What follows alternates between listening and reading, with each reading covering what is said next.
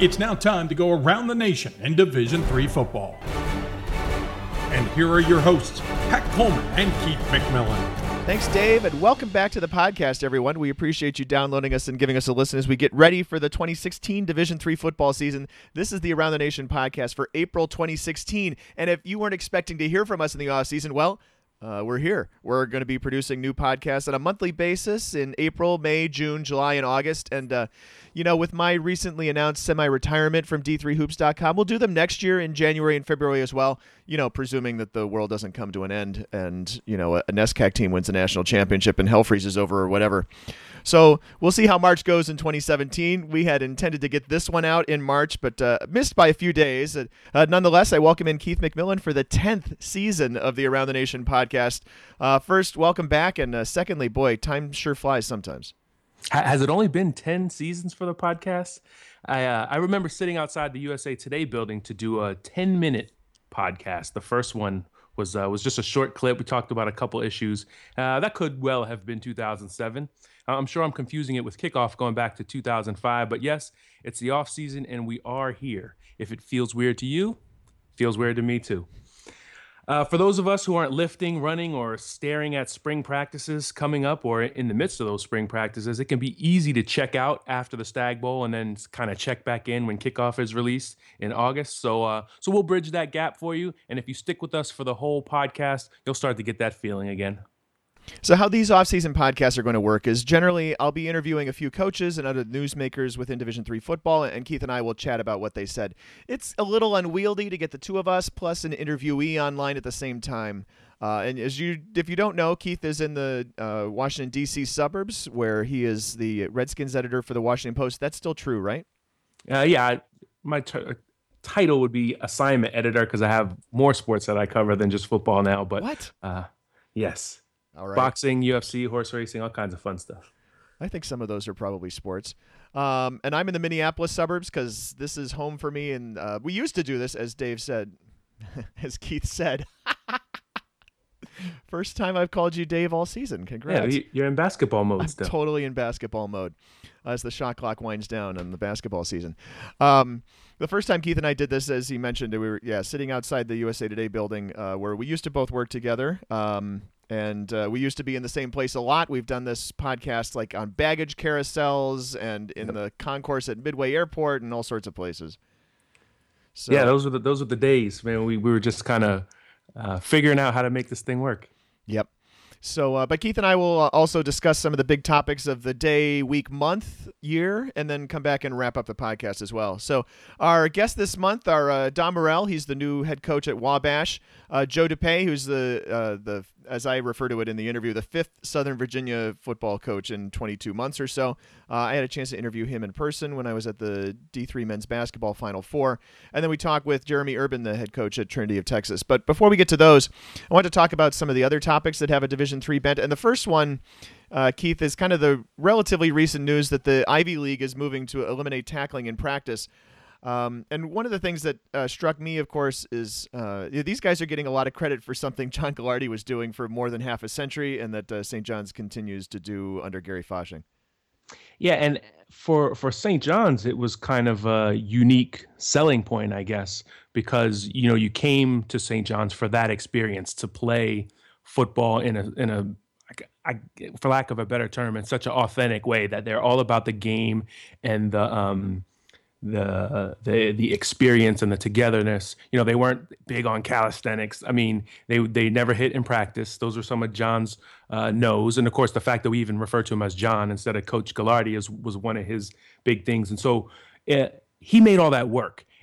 And I think for the Ivy League, in this case, it's going to be new to all of them, but it seems like the logical next step, the logical compromise for football, for tackle football, for, to limit the head contact, the brain contact, the future potential brain injuries from the repeated contact over time. You can't eliminate it during the game, but you can eliminate all that hitting in practice. And when St. John's eliminated it, one of the things that John used to say to us is that it kept his team healthy all season. So there was actually an advantage to it, even though those guys weren't tackling in practice. They're working on tackling form, of course.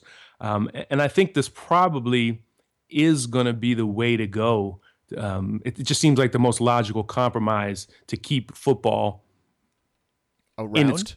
In its current form, right? We're not going to switch the entire game to flag football. If you want to still be able to play tackle and limit the hitting, you take it out of times when you don't have to hit. Yeah, I mean, I'm really worried that just football as a sport is going to be marginalized, if not, perhaps outright banned someday, just because of the brain trauma issues. Yeah, and to say that you're worried about it, I'd be more worried about the brain trauma than missing football. And I love football. All right, fair enough. Good point. My whole entire life pretty much has revolved around it in one shape or form or another. Every job I think I've ever had, I've covered football. So I mean, I love it as much as anyone, but I certainly don't. You just hear the stories of guys when they're getting older, and you just don't want to hear anybody pay that price to play. Now, for folks who get to live the dream and play in the NFL for 10 years, some of them would say, well, I would trade my old age for this time as one of the best athletes on the planet, one of the grandest warriors, most adored, make good money doing it. That all makes sense. But for someone who's going to play football in college, whether it's the Ivy League or whether it's D3, that may not be a worthy trade-off, especially when the Ivy League and when D3, you put so much emphasis on the fact that you're playing the sport to help you develop as a man, but your brain is eventually what's going to get you what's going to be your future. Your athletic future it's Jeremy Urban's the guy we're going to talk to later on this podcast. One of the few guys who was able to have a professional athletic career after playing in D3. Doesn't happen very often. So most of us, we really need our brains to be at full function. Do you think this starts a trend or kickstarts a trend? As successful as it's been at St. John's, nobody else really picked it up in Division III. No, and it's weird because as good as St. John's has been, you would think Johnny's coaches would sort of trickle down into other schools. The way Mount Union players have taken over as head coaches, Dean Paul and Eric Rayburn. Frosty's guys moved on to other places from Pacific Lutheran to Greenville. Just about everywhere good, as you have that sustained success, coaches move on and they bring that philosophy with them. And I can't think of too many places off top where sort of it's like St. John's light. But I don't know why you wouldn't try it if you're under pressure from your administration or from, once you start to read about the concussion research, why you wouldn't give it a shot, because it's the only way. It's just maybe not the only way. It's the most logical way to keep the hitting in the game on Saturdays without having that constant repetitive hitting and the effect of it be a risk that you have to take with these college athletes. Yeah, exactly. I think about the St. John's coaching tree, and a lot of those guys are in high schools. You can't do that in high schools as well because you still have to teach those guys how to tackle. So that's I can understand why that doesn't happen there. Fair point. Fair point. There's, obviously this time of year, a lot of coaching changes as well, and we did pick two coaches who are new to talk to in this month's podcast. But Dave, I did it again. I'm gonna have to edit that one. I can't keep calling you Dave. I think it's funnier if you keep it. All right, fine. We'll keep going. This is an edit-free podcast, almost. So Keith, your name is Keith. I'm gonna write this down, Keith. But I was surprised, I guess, by the late move, and I, kind of looking at the way that the Savannah State job opened up, and then Eric Rayburn leaving Wabash to go take it. So the Savannah State coach left for Elizabeth City State, which is a Division II school. Savannah State has really struggled. Let's just put it that way. I think on the website it was something like 2-32 over the last 3 seasons, something in that range. But Rayburn kept going out and applying for jobs, right? We obviously a very highly publicized application at Wisconsin Whitewater in the previous postseason, and then continuing to do so this season, and he finally found something. First of all, I want to hear your thoughts about that, and secondly, I want to hear you think if he can even be successful there. My thoughts about him applying for other jobs? Yeah, continuing to do so, considering the success that Wabash has had under him over the last few years. Yeah, I mean Wabash, from a on the field standpoint, it's got to be one of the best places you could land in D3. And we'll talk to Coach Morrell in a couple minutes here, and he'll kind of outline some of the reasons why you'd want to be there. You get the administrative support, you get the alumni support, but it's also a small school, and so you have to imagine there's a cap on the salary that you could be paid, or a cap on how much exposure you can ultimately get if your dream is to coach in Division I, or just the same reasons that Lance Leipold and staff went to Buffalo, because they feel like they've done everything they can do at this level. Now they just want to see if they can succeed at a different level. So same thing for Coach Rayburn. Now I was stunned, I think, when I saw the Savannah State, because the two institutions don't really match at all. Right. But that, I think, is maybe how you get your foot in the door at a higher level. He's trying to get to, if you're trying to get to Division I, then you get in, you take and you don't want to go back to being assistant. We've had head coaches, Elmhurst comes to mind, leave to be a quarterback's coach in D1 just to get in the door that way. But if you want to remain a head coach, this was one way to do it. Yeah, I would just be interested to know if anybody can be successful there, and if he continues to. It would be interesting to see if 3 or 4 years down the line, if he's in a position to take a step up to a better program within FCS, or if he has to go back to being an assistant somewhere, or could very well decide to come back and be a head coach in Division III again if Division I isn't all it's cracked up to be. That's actually a great point, that because he's had so much success, and because he comes from the Mount Union coaching tree, he's had success at more than one D3 school too.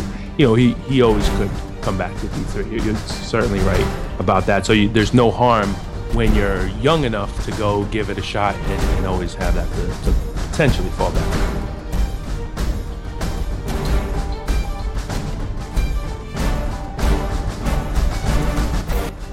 Now on the Around the Nation podcast, we're joined by new Wabash head football coach Don Morrell, who was elevated to the position last week after Eric Rayburn announced he was leaving for Savannah State, a Division I FCS school. Coach, thanks for joining us. Oh, my pleasure. Thank you. You bet. It's been a pretty busy offseason at Wabash, hasn't it? First, B.J. Hammer leaves to take the head coaching job at Allegheny, and now Rayburn is out after 8 successful seasons as head coach. Has it felt like a bit of a revolving door, or what? No, I think it's typical when you look at the success Wabash has had, whether it was under Eric or Chris Creighton before him. Other schools are attracted to the ridiculously high winning percentage we have.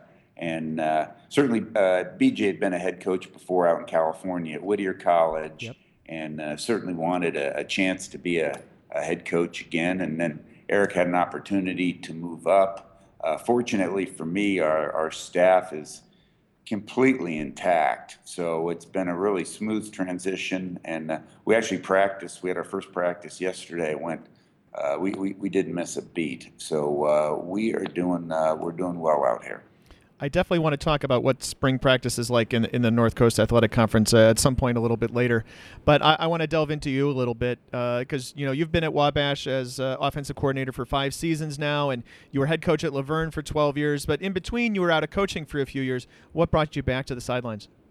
Well, actually, I really wasn't out of coaching. I just wasn't coaching at the college level after 20 years. And I was a really young assistant at the Division I level. I was a 22-year-old full-time assistant offensive line coach at Cal State Fullerton.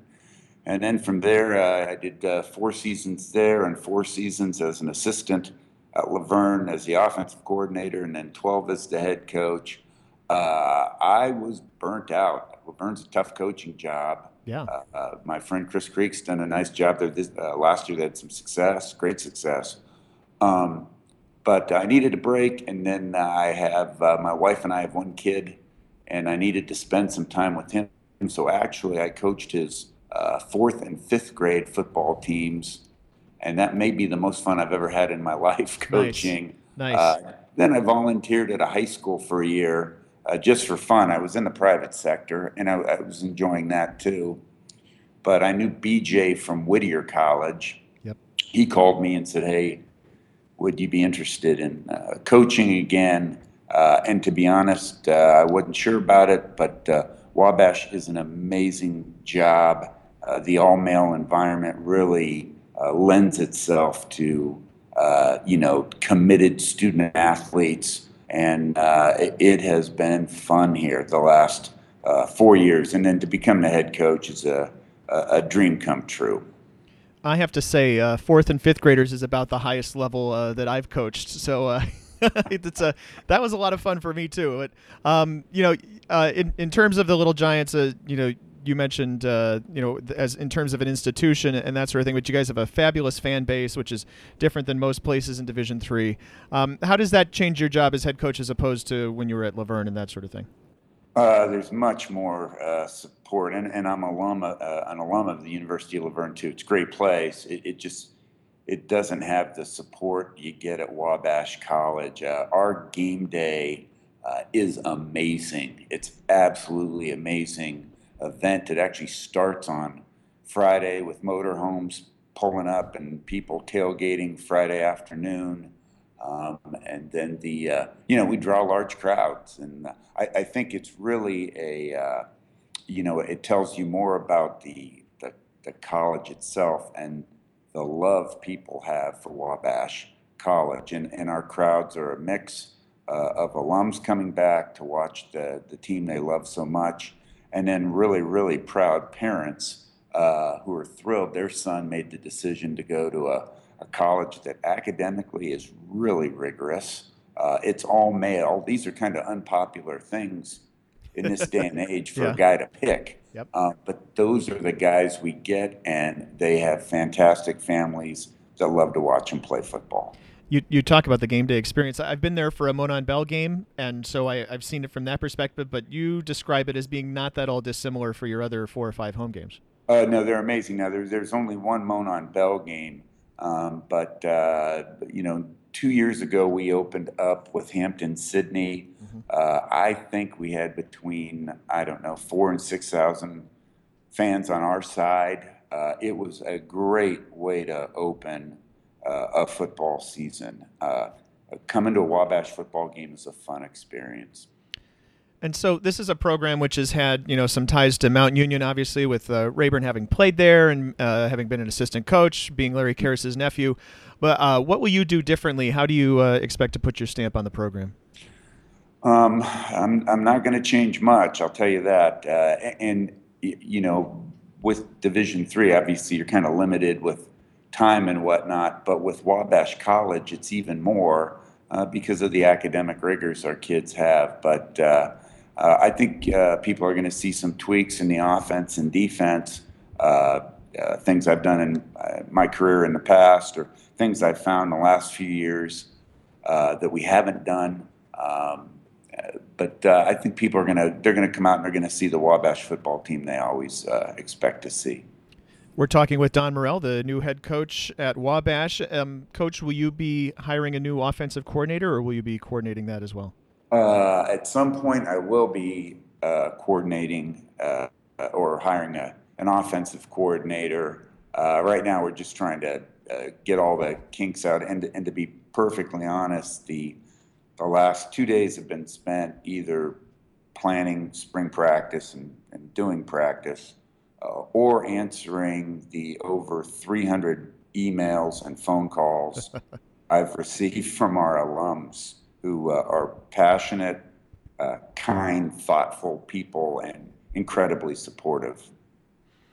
You mentioned getting ready for spring practice. What does spring practice look like in the North Coast Athletic Conference? Do you get the full slate of practices, or do you have additional restrictions? We at Wabash, we're going to go about 4. We have the full, but we're going to go about 13 practices, and like everybody else, we're out there in t-shirts and shorts, and working on more skill development, throwing the ball, catching the ball.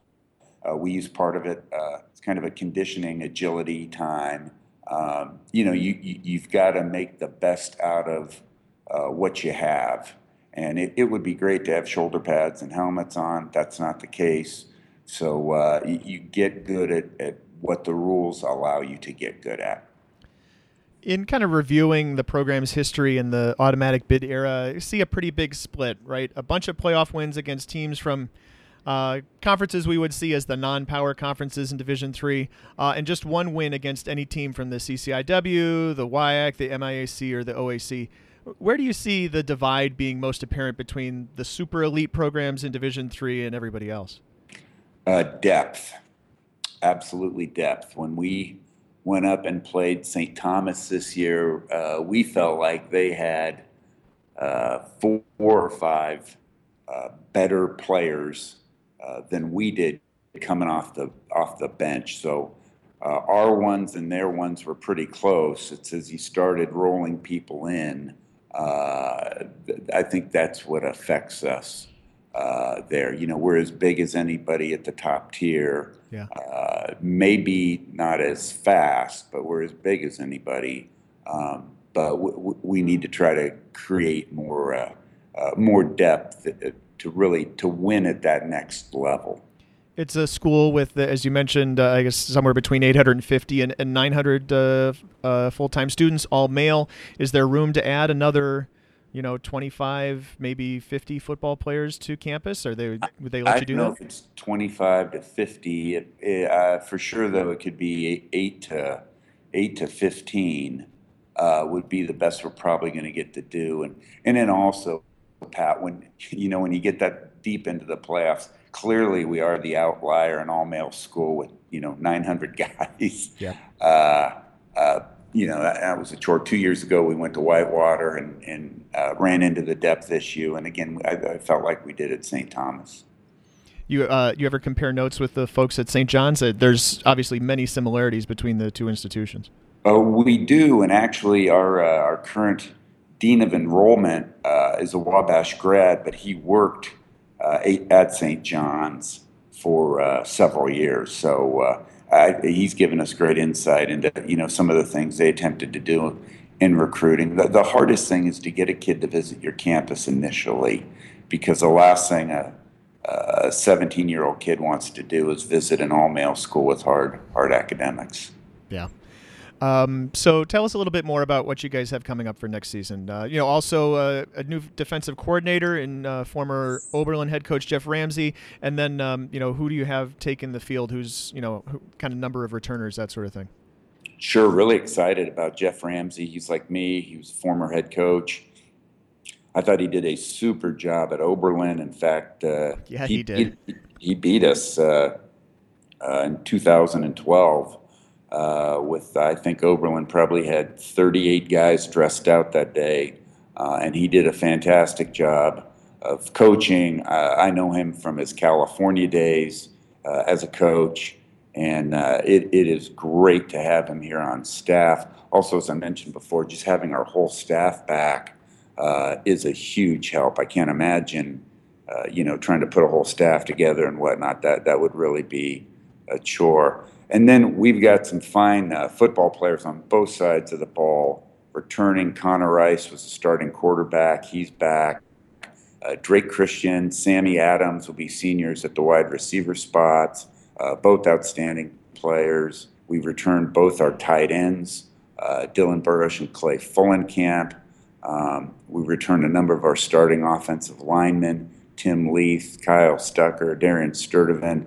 So, clearly we'll be missing Mason Zurich. He'll be in law school somewhere, but that's the tough one to replace, is the running back spot. Then on defense, we always at Wabash, we have a Burrish playing for us. Yep. Ethan Burrish will be a senior, and he's a starter at linebacker for us. Connor Ludwig is a fine player. He returns, first-team all-conference player at backer. Austin Brown at safety, DeLon Pettiford and Brian Rice at corner. So we've got the nucleus of a pretty good football team. As we welcome back in Keith McMillan. Keith, and I should mention, when I was talking about coaching 4th and 5th graders, it was basketball and baseball, but not football. But I enjoyed that time of my life quite a bit, and I'm sure Morrell did too. Hey, I have softball practice tonight for 8, 9, and 10-year-old girls, so I can relate to both of you guys. But the first thing that pops out to me from that interview, just as a whole, is it's so interesting to learn little details like that, but also to get into deeper details like the support.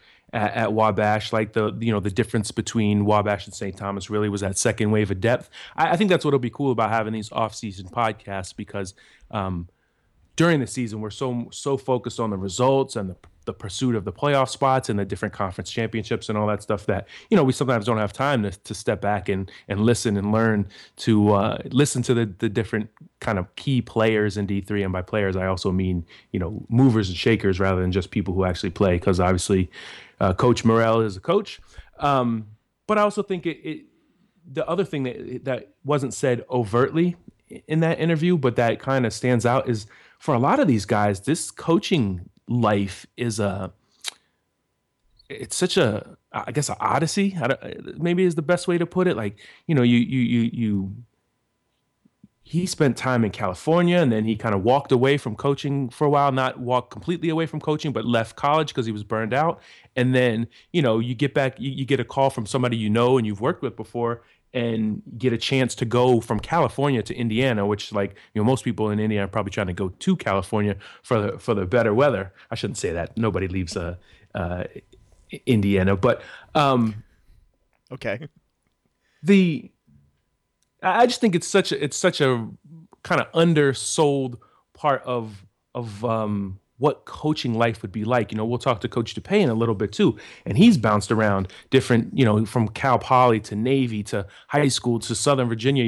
You probably take your first job out of college and you never imagine you're going to end up in Buena Vista, Virginia, at this small college that's trying to build football up. If you're BJ Hammer, having left 2 months ago or so to take the head coaching job at Allegheny, are you kicking yourself right now? You probably could have been the head coach at Wabash instead. Yeah, but I mean, hey, could he have known? I mean, maybe you could have known a little bit, because as we mentioned before, Rayburn has been applying at some places. Yeah, but the other thing I think about Allegheny, which is a cool opportunity, is that they have that championship pedigree. You got to go back to 1990. It's been a long time, but if you can get that kind, something approaching that administrative support, because they've fallen off so hard recently, you're going to look really good. And it's going to be a kind of rewarding experience for you, because that's probably an alumni base, at least the older alumni, that really want to get back to that time when they were competitive. Yeah, there's certainly a significant ceiling for Allegheny. They have a lot of room to improve, especially over the past couple of years. And you're in Pennsylvania, but on the side of Pennsylvania near Ohio, so you should have a fertile recruiting ground. When I was talking about depth in the interview, I started with Morrell about talking about more kids, but really it has to be better kids in the number 2 spot on the depth chart as well, not just a greater number.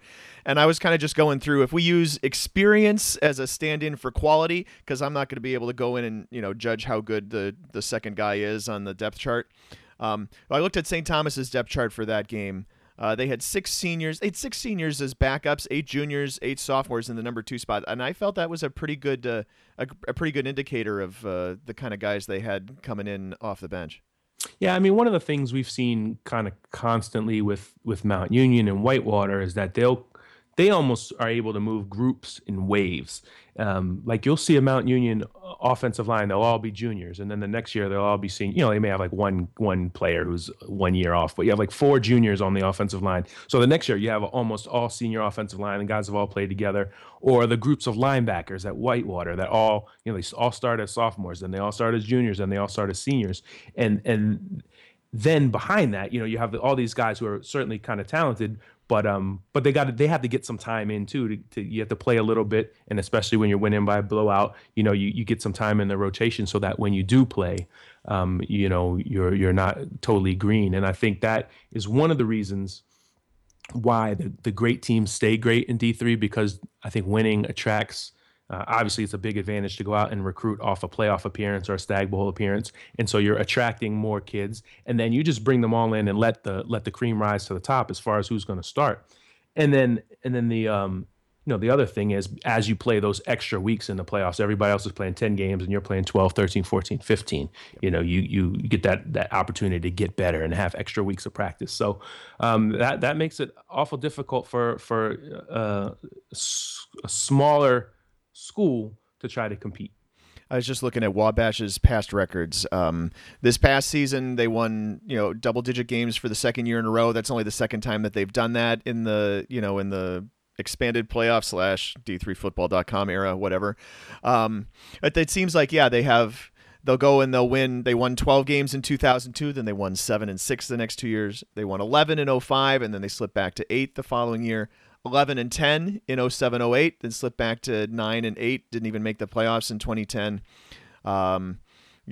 12 wins in 2011, then they slipped back out of the playoffs, and then this little bit of sustained success, but just never quite enough. And I think that probably having those juniors and guys who are coming up to be seniors who had been backups before who are ready to play is one of the things that separates the Purples and the other elites from Wabash, who might be the best program in a non-elite conference, I guess. Yeah, that's a discussion worth having. I think Wabash also has gotten, they kind of been like the last team out, or they kind of got the short end of the stick a couple times when they're 8-2 and they're in the discussion, but they don't get in. That happens when you lose 2 games. You can't pin that on anyone else. But and also you don't have a schedule that is loaded enough for you to have those extra wins that get you in. And they've tried to play Hampton-Sydney and Franklin in week 1 to make up for that a little bit. But part of it's just, I think it's just hard if you're not one of these really successful. Successful is not the right word, because Wabash is successful. Not one of these resource heavy schools where you can support football and there's so many students where you can recruit. You can bring in 200 kids or 150 kids and sort of let them sort themselves out. I think for those schools, and we've learned this over the years, like winning the rivalry game and the conference championship is everything. And then anything after that is just a bonus. And I remember having this conversation with Jim Margraf after they lost to Wesley in the second round of the playoffs this year. This is Johns Hopkins. So this is a school that if they win the Centennial Conference, they get into the playoffs. They're happy. And now everything from there is gravy. And I think to a degree for Wabash, you're always going to want to chase the Stag Bowl. But as we sort of deal with reality and realize, man, it's going to be hard to crack that Mount Union whitewater nut. And because St. Thomas is so successful in all sports, that's another team that's going to be good for a long time. I think it's you appreciate how well you can do within the competitive, I guess, environment.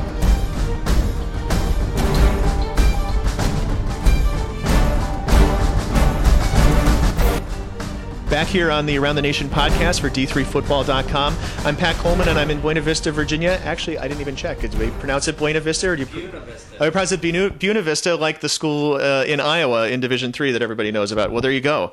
We're talking with Southern Virginia University head football coach Joe DePay, who, if you include the interim coaches, is the 5th head coach here in 25 months, or at least the 3rd coach in 3 seasons. Been here for 5 weeks, coming into a program that's struggled for numbers, struggled for all sorts of things, and you've taken it in this just over a month and starting spring practice here on the afternoon that we're talking.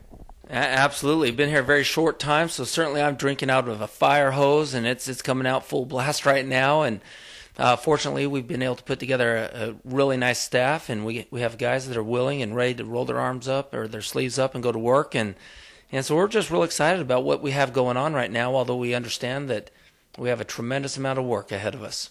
Southern Virginia University, just a little bit off of I-81. So if you go to the Stag Bowl, you pretty much drive past the exit. But a small school with a Latter-day Saints connection, right? The only school in Division III like that. So you guys as a staff and previous staffs have always had this big connection with BYU. Yeah, certainly. Being a private institution with the same standards as BYU has. There's naturally going to be a fit where if a kid doesn't necessarily fit in at BYU athletically, then, if the young man loves football and wants to keep playing football, we have a natural fit for him right here. And that's always been really good. I have experience coaching at BYU, and a couple of our coaches actually played at BYU. And it's always good just to have that connection with those guys, because every LDS Mormon boy growing up, for the most part, wants to go to BYU one day. At one point, as they grow up, that's what their dream is. And, as they get recruited, they end up at other places. And And then obviously some of those kids aren't going to be given a scholarship at BYU, and we have a home for them. So we're looking for every young man that wants to live, that honor code that BYU holds and dear to their hearts, and at the same time, kids that want to go and thrive and be great individuals and be great football players that love the game. That's really what we're looking for. So is that the entirety of the recruiting pool that you guys are drawing from, or are you trying to draw from the other places that a school in southwestern Virginia might come from? Yeah, we're looking for every young man that loves the game of football, high character, high integrity, that just wants to go be in a safe environment where his friends aren't going to necessarily be dragging him to the bars to, hey, let's go party Wednesday night. Let's go party Thursday night. Let's go. It's just, it's one of those deals where we just want to find kids that want to be part of this environment. And it's different. Every one of our campuses, as you walk on any campus across the country, is going to have its own identity, its own culture. And fortunately for us, it's a really good fit for a lot of individuals, whether they're Mormon or not, whether they're LDS or not. And so that has nothing to do with it. It's more, here's kind of our standards. Here's what we expect. Is this who you are? If it's the right fit, then it's the right fit, and those are the kids that we end up with. Program struggled last season. In 5 weeks, I'm not sure how much you had an opportunity to watch tape, or even, let alone to get to know your opponents, maybe to get to know some of your own kids. But you started the season, I think, last year with about 50-some players. You have a little over 30 coming out for this spring practice here this afternoon. So how do you feel about, in terms of numbers, and where you might be come August? Well, I'll tell you what, we definitely have struggled over the past couple of years, and a lot of that has to do with the schedule that we've played and with the players that they've had here, and I mean, there's a lot of factors that go into it. But at the end of the day, I've told my players that, you know what, I respect the past, I respect what's happened, I respect the work that you've put in, but from my standpoint, all that I'm focused on is today and improving tomorrow and the vision ahead of us, and those are the only things that matter to me right now. And so, with the 30 kids that we have coming out for spring ball today, as we kind of kick things off, is, what are we going to do today that's going to make you a better football player than you were yesterday? And that's going to be our approach day in and day out, is to get a little bit better, kind of take the slide edge philosophy of just improving and sharpening our sword every single day to become a little bit better. Certainly, we need to go recruit, a ton of kids. We need at least 50 new kids on top of the 30, 35 that we have on campus right now. And that's going to be a process that we're working on. We have an unbelievable staff that I feel very blessed to be part of. 2 guys that have played in the NFL. They have 16 years of NFL experience and 1 Super Bowl ring combined, between the 2 of them. And I just feel like I was really fortunate to get the guys that I have on this staff, and the good thing is there's people that care about that and want to come play for these other guys, and that's kind of where we're moving forward with this deal, and with that philosophy that we need to roll our sleeves up, go to work, and bring in a bunch of kids and take it one day at a time as we improve. I want to talk about those coaches in a minute as we go forward, but I also want to talk about you being new to Division III and Division III spring ball, for that matter, which is a different animal than it is anywhere else really in college football. How do you expect, or how do you hope to get those kids to make that day-by-day advancement that you're expecting, considering that there's no pads and that sort of thing? Yeah, no, great question. I'll tell you, one thing that I absolutely love about Division III and the way that it needs to be done is just the fact that it still is student athlete, and it's the idea of having a well-rounded student that is a great football player and can go and excel in a couple different areas, whether it be academics and football, or academics, football, and maybe something else, depending on our students that we get to work with. Where at the D1 level, where I've been, that's not the case necessarily, as many of us understand. It's more money driven. It's more, this is your job, and D1 athletes, for the majority, they're living in the football facility, and it's all football. And don't get me wrong, I love football, and I loved working at some of the places that I've been in my past. But there's something special about the environment that we have here in Division III, where we're looking to have the right kid that wants to be great in multiple areas and can be. We give them that opportunity to go and excel in other areas. So that's been really refreshing, just to kind of bring back the true meaning of student athlete. Now, when it comes to actually taking the approach of day-to-day and spring practice where you don't have the pads and the contact and some of the resources that you have at a Division I level, man, there is so much that we can work on. It's the baby steps, just all the little teeny tiny details of footwork and hands and eyes catching a ball, etc. There's so much that we can work on without pads, and would it be great to have pads? Absolutely, but we don't. So it's my philosophy is kind of, it is what it is. What are you going to do about it? And here we have a situation, and I promise you, where we're at right now as a program, we can get better and a lot better, because there's a lot of room to grow. After going 1-21 or 2 or whatever it is over the last couple of years. So that's kind of our approach with that. In addition to all of those things that you just described, plus, maybe recruiting some of the kids who have left the program back off campus, that sort of thing, you've also, kind of inherited a new office facility here on campus. So I understand there was painting walls and installing projectors and all sorts of stuff that occupied you guys and the staff for the last month or so, too. There's been a lot of great things that have happened. When my wife and I came out here about 6 weeks ago to look at Southern Virginia, and when we came in, it was very clear to both of us the commitment that the university is making to football. It's very clear that President Wilcox, our man in charge, and then of course our athletic director Jason Lamb, are very committed to making football a priority, and that commitment is something that was very clear and helped in the decision to say, yeah, let's move our family.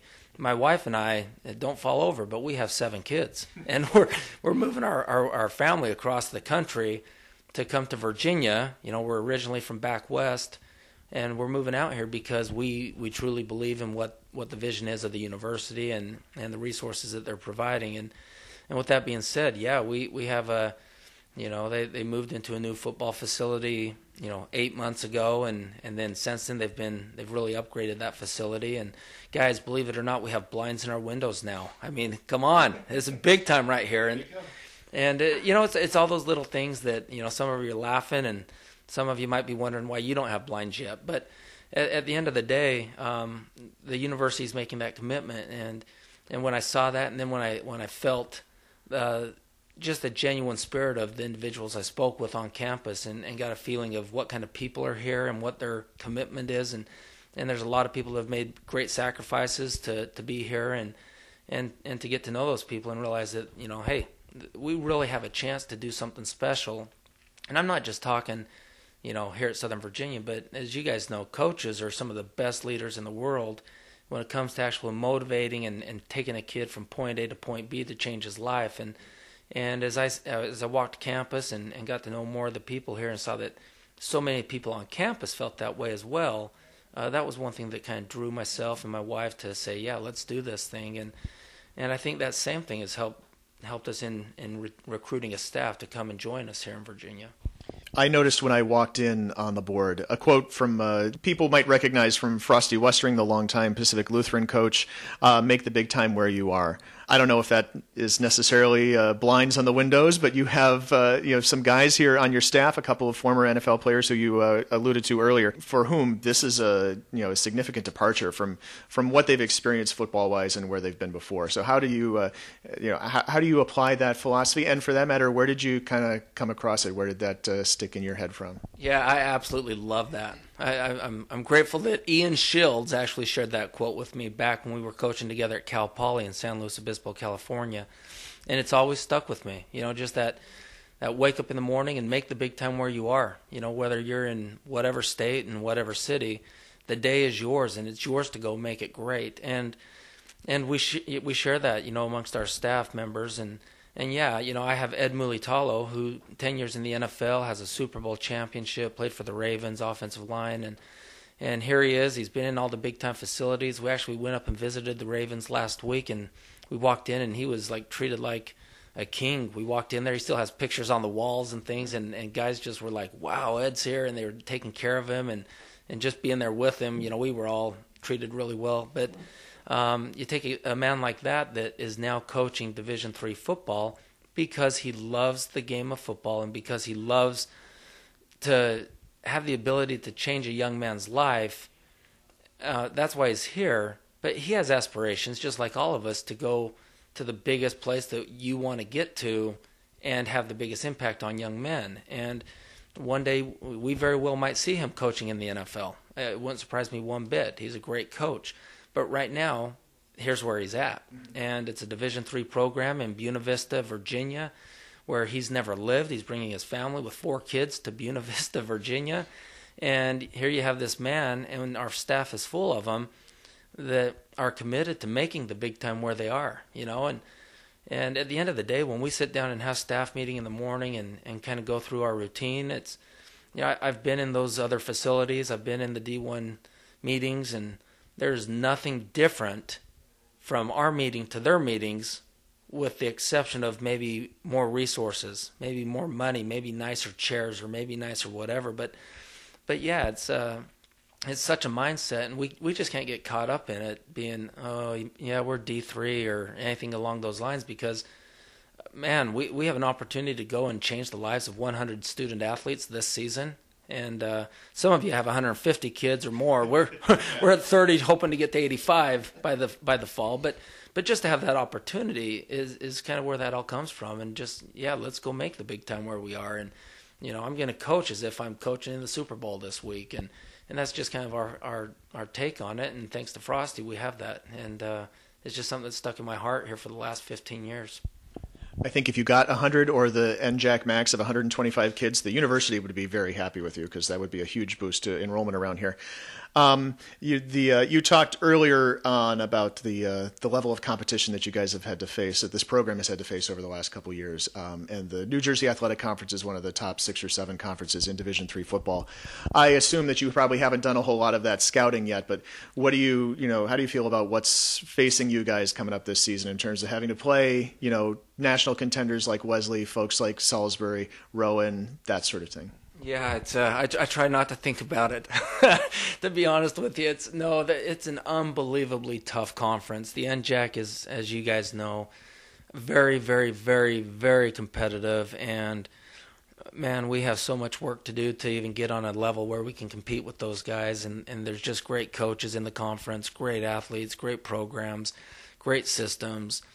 And for us, it's we just got to get ourselves right, number one, and then go out and try to win one quarter, and after we win a quarter, try and win a half, and then kind of continue to build and try to win a game. But it's definitely an uphill fight that we have, and we understand that as a staff and as a program, and it's just kind of one of those mentalities that we have to go to work with a little bit of a chip on our shoulder, because we have a lot more ground to make up to compete with those guys. I mean, they got beat down so bad one game last year that I'm embarrassed to tell you the score, but it was bad, and we have a lot of work to do. And it's a credit to the conference. It's a credit to Division III football. It also shows exactly where we're at and where we need to get to just compete. Indeed, a long way to go to be competitive, Keith. That 91-7 loss to Salisbury that Dupay referenced there at the end is not the only time the Knights got clobbered last season. No, I mean, they only went over double digits a couple of times in scoring. And look, when you have a small roster and a young program and you're playing, as you mentioned, Wesley, Salisbury, Rowan, not Cortland State anymore. Boy, I'm getting old. I'm dating myself. But you're playing the good schools of the NJAC now, the new NJAC, and Christopher Newport's a good example of someone who didn't have a great record last year in the NJAC, but has traditionally been a really successful program in Virginia. And now that's the type of teams that Southern Virginia is playing every week. So I found all that interesting. It was great to hear from him. Obviously, he's been places where they have more resources to work with, but he's also been places where they've been successful. Navy's a great example. BYU is another good example of places where you got to work with some challenges as far as who you recruit, and they still manage to find a way to win. So I think it sounds like he has a real good grasp of who they're going after at Southern Virginia, and they're not just limiting it to to kids who are from a certain faith, but they're saying, look, if you want to come here and live this lifestyle, we'll welcome you in with open arms. And also, if you want to play, we got a lot of spots open. I find all of it fascinating because we spend so much time talking about the Mount Union and Whitewater and St. Thomas and Mary Hardin Baylors of the world and Linfield. But Southern Virginia's building experience, this taking a program from next to nothing and trying to create something out of it, that's just as authentically D3 as all those other schools and maybe more relatable. On that campus and just kind of walking around that area, it is a tiny campus. Like I mentioned, the number of full-time undergraduates, it's really, really small institution. If you go to D3 Sports on Instagram and look back a couple weeks, you can see a video I shot from inside their gymnasium. It's a tiny little place to play basketball. The football field has been an issue maybe over previous seasons, but they finally have some land of their own, and they put turf on it last year, and they had announced this grandstand building project, which is not going to get off on time, so they're probably going to play most of this season at one of the local high schools. There's a lot of way to go there, and again, being in the NJAC, in all honesty, as I looked back over last season, I was surprised that they were competitive against William Patterson. That was about as good as it got for them last season. It was a really tough year, and they didn't have a lot of kids coming back. They were concerned when I was talking to them beforehand, Joe and his brother, who's the assistant head coach, at how few kids they had out for spring practice. That they had kids in the 30s, and I said, in all honesty, some places 30's not a deal breaker. You look at first of all, if you have, let's say you've got a roster of 90 and you had 20 seniors, so you're down to 70. You've got 10 guys playing baseball or lacrosse or something like that, so now you're down to 60. You've got 15 or maybe 12 guys who are hurt, so that's 48, and maybe you have 2 or 3 who are studying abroad. That's still in the 40s or low 50s. I didn't think that at least that was unsustainable, but there definitely is a long way to go there in terms of numbers. Yeah, 30 is a deal breaker during the season, right? When you're practicing week to week. But you're right, for spring ball, spring ball is just for anybody who has a chance to improve their skills. So you're right. That's one of the big parts of the D3 experience is so many guys are off pursuing other pursuits that because part of the deal is football is not year round, 8, 10, 12 hours a day.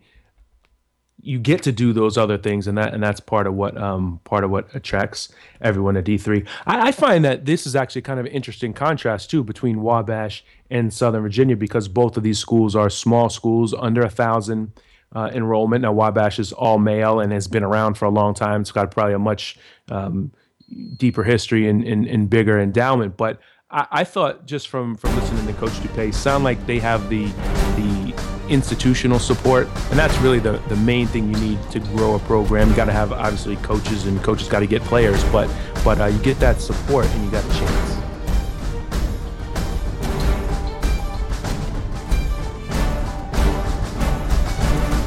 Well, we're back on the Around the Nation podcast, and we're joined by Jeremy Urban, the head coach at Trinity University in San Antonio, Texas. Jeremy is, among other things, a former D3Football.com All-American, a 9-season veteran of the NFL, and a former assistant coach under Steve Moore, now entering his 3rd season as the head coach of his alma mater. And Jeremy, thanks for joining us. Thanks for having me. Yeah, you bet. Last year was a nice bounce-back season for the Tigers, all things considered. You guys went 8-2, which did leave you a game short of a playoff spot, but still 4 wins ahead of the previous season. Is that a relief at all, being able to have that kind of success, considering where the program had been for a couple years prior? Yeah, a little bit. I don't know if in this building we would consider it a bounce-back year as much as a building year. There was a lot of change that went on in that first year. Coach Moore gave me a great opportunity coming out of high school to play college football, great opportunity coming out of my playing career to start my coaching career. But we're different guys, and there's going to be a transition there. So that first year, a little bit of transition, guys started figuring out what we wanted as a staff and started building on that at the end of 2014. Had a nice growth year last year, so we've got a long ways to go, but hopefully we can keep that trajectory going. Yeah, because, you guys were definitely a Division III power at one point, no doubt about it. Trinity went to the semis in 99, quarterfinals in 2000, Stag Bowl your senior year, 2002, but haven't been past the first round of the playoffs since. I mean, obviously the emergence of Mary Hardin-Baylor has something to do that, but while they took a huge step forward, Trinity and other programs took a step back as well. What are some of the reasons you think? Well, I think that there are a lot of things that go into that. You already kind of touched on the success that Trinity had, and I know for about a decade there weren't many programs in the entire country at any level that had experienced the success that Coach Moore and the Tiger program had. And just like, throughout history, I was a history major, lots of rises and falls of empires. A lot of that comes with, maybe people getting a little complacent here or there, or other people putting a target on you and saying, hey, we're going to go chase after that. And you have to tip your hat to a program like Mary Hardin-Baylor, who's come in and done a nice job. Texas Lutheran's doing a nice job of growing as well and getting better every year. But again, different institutions. Trinity's got our different standards that we aspire for, and I think that we're going back in the right way. We're getting Trinity guys in here, and again, I think we're trending the right direction. There's a couple of programs at higher levels now in the San Antonio area that weren't there a decade or so ago as well. Incarnate Word, that sort of thing. Is that a factor as well? No, we don't cross-recruit with them a ton, but I do think that it's brought a lot more awareness to San Antonio as the college town that it is. We're the second biggest city in the state behind Houston. The DFW Metroplex is bigger than us. It's a major economic hub in the country. There are a lot of good things going on, a lot of great reasons to be here, but people forget that it's a big-time college town as well. And I think that anytime you add an FBS and an FCS program into your city, that brings some more football awareness, and I think that's been a drawing card for a lot of our recruits the last couple of years too. All right. It's been an interesting few seasons for you guys and for the entire, or whatever's left of the SCAC for football. You guys are playing the double round robin now this season. How do you prepare for facing each of those teams a second time? Is there any positive to that? Because I can't imagine having to do that. Well, you obviously develop some relationships with guys on the other side of the football from you. And it's not conventional in college football by any means. Nobody else is doing it.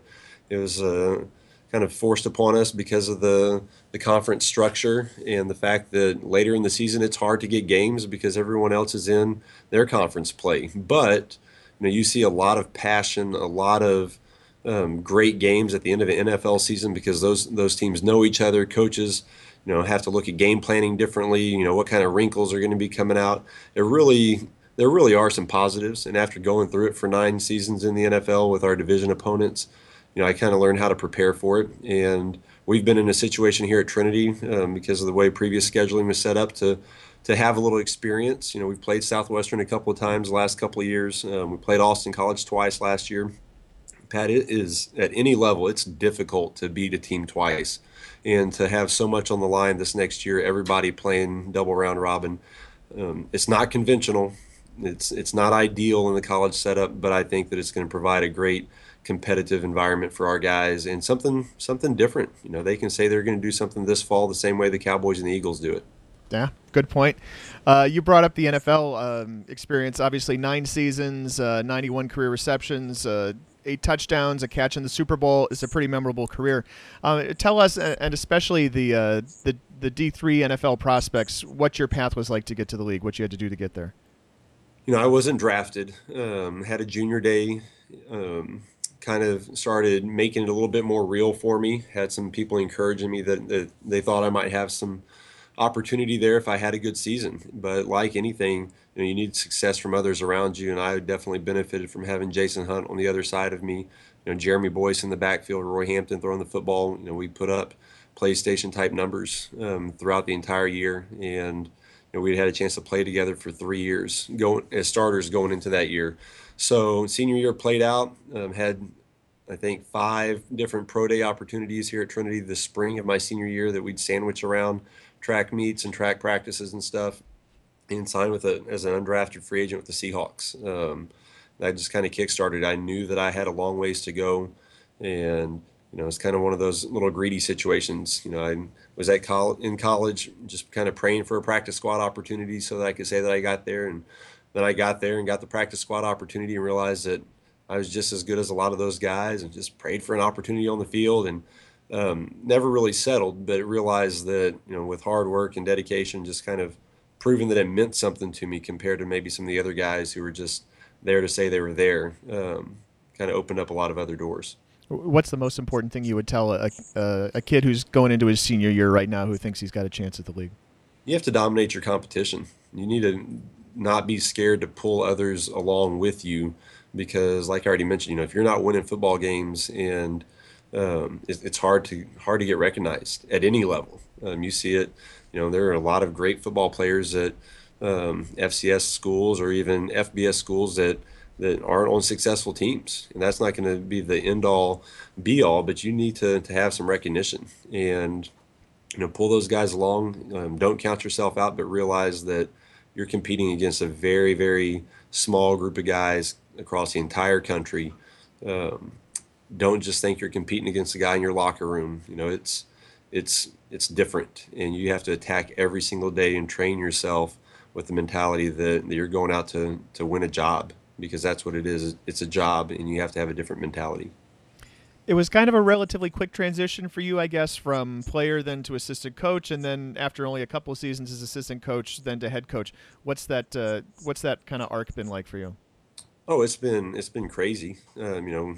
Sandwiched in there is the birth of identical twin boys and a daughter who's now in kindergarten. So it's been a very, very fast last, whatever it is now, 4 years since 2012 when I first started as an assistant DB coach here. But, it's about preparation no matter what. I think that we had a great example of a guy who prepared for every single situation on the football field and in life, with Peyton Manning just walking away. You constantly heard that as people talked about him, how much he prepared, how he was ready for every situation. And I knew at the end of the day I wanted to coach. I wanted to play as long as I could. I wasn't ready to quit playing like so many people in the NFL.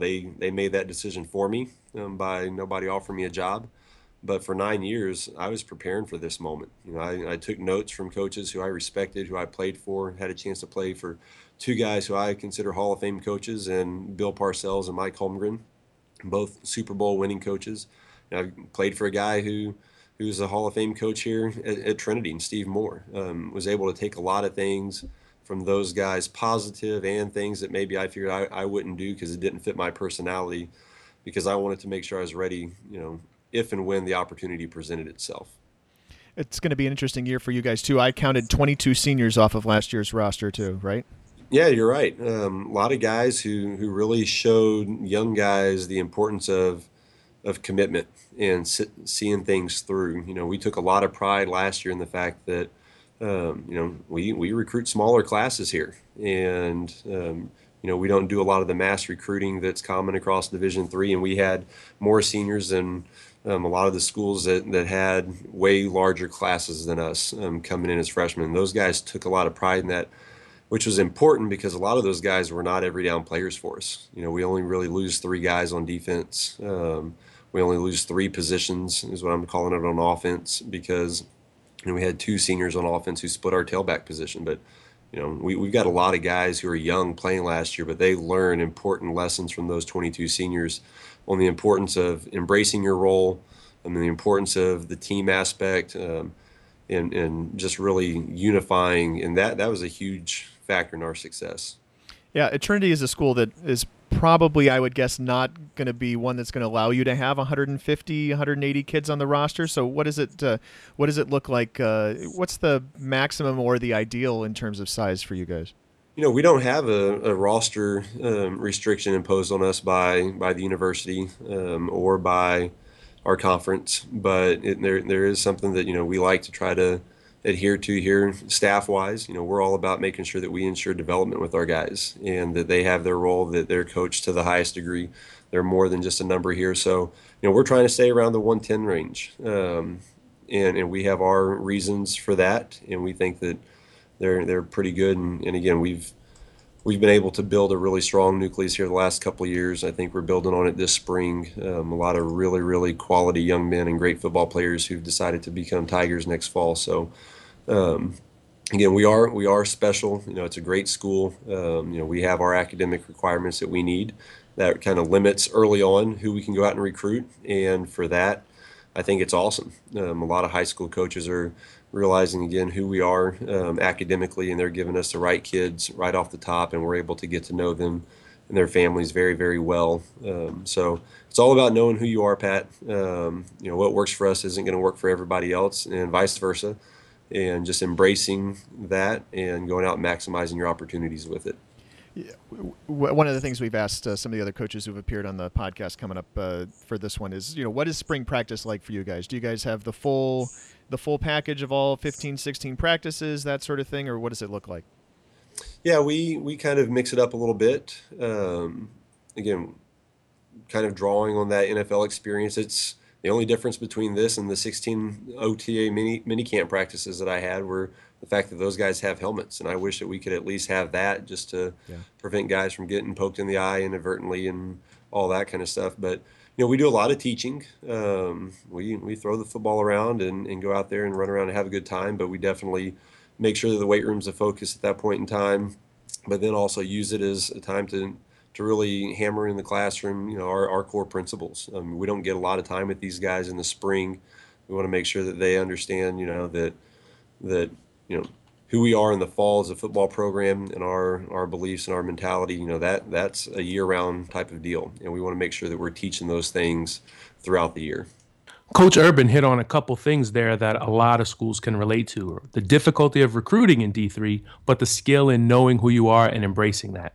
In Trinity's case, it's saying we're a very good school academically, so it doesn't make as much sense to cast a wide net as it does to target the players who would succeed here and spend a lot of time recruiting them and keeping the classes together once they're enrolled, which is something you don't necessarily hear coaches in D3 talk about a lot. A lot of times they're just recruiting numbers, letting players sort themselves out, and then kind of sticking with whoever can stick. I think that putting that effort into trying to keep a class together, because you don't have another huge class coming in right behind it, is a very key thing. And I think now this whole podcast taken together, where you have all male Wabash, you have small and growing Southern Virginia, and then you have Trinity. I think it illuminates kind of how everyone in D3 has these recruiting challenges, right? But they're all different. Some places have the academic restrictions like a Trinity or a Washington Lee. Some have conference restrictions like the NESCAC and the SCIAC, which, how many games you can play or when you can start practice, or roster limits like the WIAC 100-man roster limit, the NJAC 125. Don Morell was talking about just the hard part for Wabash is just to get a kid to visit an all-male campus, right? Because you're in high school, and most of these guys are thinking about trying to meet as many girls as possible.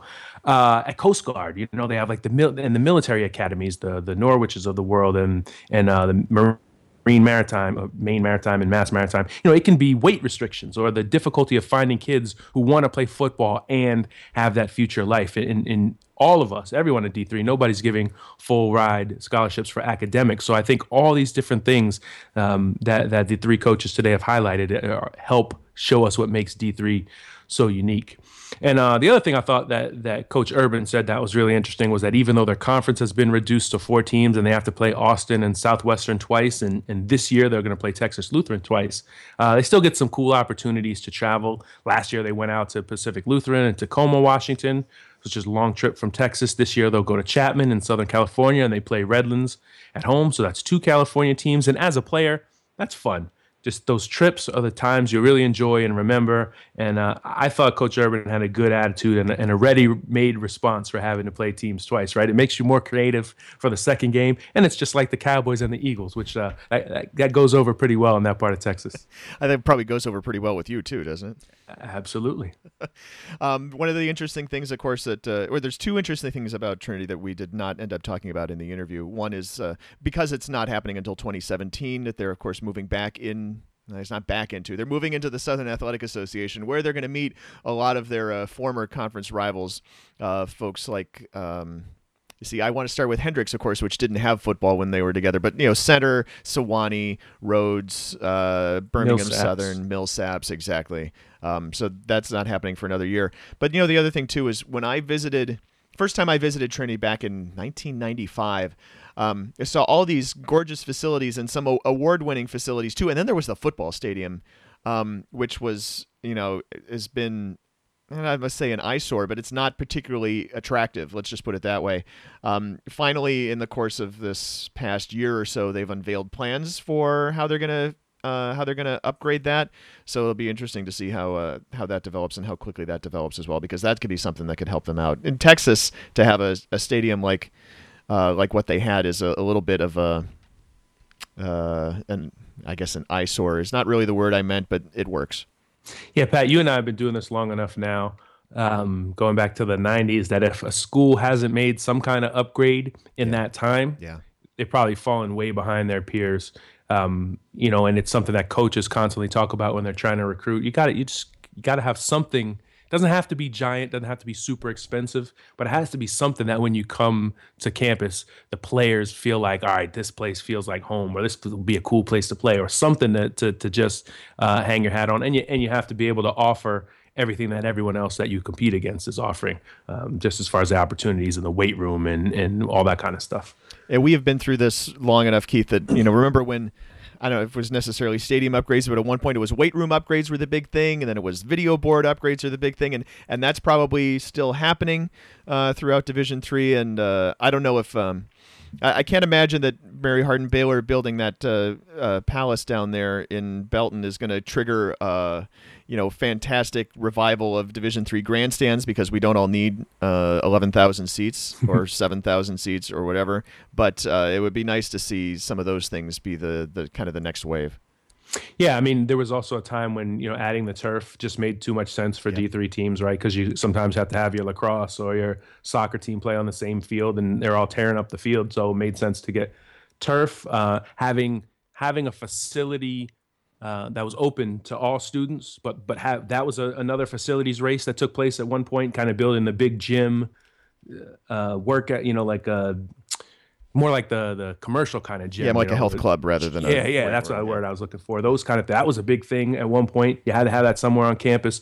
And so as these other schools try to catch up, the next schools are already building the next wave, and it is kind of a constant facilities race, and it's tougher in D3 because you don't have as much money pouring in, so you have to highlight what's unique about your experience or your school. And so, for Wabash, it's that all-male experience, but that really close bond that the alumni seem to share with everyone else. And for Southern Virginia, a lot of it will be based around the LDS faith, and for Trinity, it's that high academics, that opportunity to be in a city like San Antonio, but also be on an enclosed campus. Each team and each school has something unique that they're trying to sort of sell to their players, and the ones who do it the best, I guess, get the first crack at who they want to recruit. All right, folks, that's our first Around the Nation off-season podcast. Hey, we didn't talk about a Purple Power at all. How about that? Oh, we did name drop a lot of them. I did anyway. But But you're right. But I think that's maybe what we can spend some of these off-season podcasts doing is focusing more on stories and less on results. Yep, and I figure we'll probably always talk in each of these. We'll try to talk to someone who's new to their position. We'll try to talk to someone who's established. I would love to talk to some of the former players who have played in the NFL. It was fortunate that we had one who's also a head coach, so we could talk to Jeremy Urban in this particular podcast. But we will try to reach out to some of those other people as well who aren't coaching, who might still be around and interested in talking. You know what I mean. I didn't say that very well, but this is a no-edit podcast. Also, just to talk about what's coming up over here in the course of the next couple of weeks, we always get questions as to when the new season schedules will get released. And of course, that's dependent on the schools completing and releasing them, and everybody does that in their own time frame. However, we have the 2016 schedule pages up for each team, so you can see what we have. And by the time you hear this, we'll have about 75% of the games listed for the upcoming season. So check those pages out on d3football.com. when you get a chance. We'll also be making some announcements, probably not on the site, but maybe in the next podcast about some of our new columnists for the upcoming season and that sort of thing. So keep an eye out for that as well. And again, if you downloaded us, if you were surprised to see this download on your iPhone or whatever, we are so glad that you listened. We are going to keep doing this because, it's a lot of fun to talk about football in the off season, which is why everybody talks about football in the off season at every level.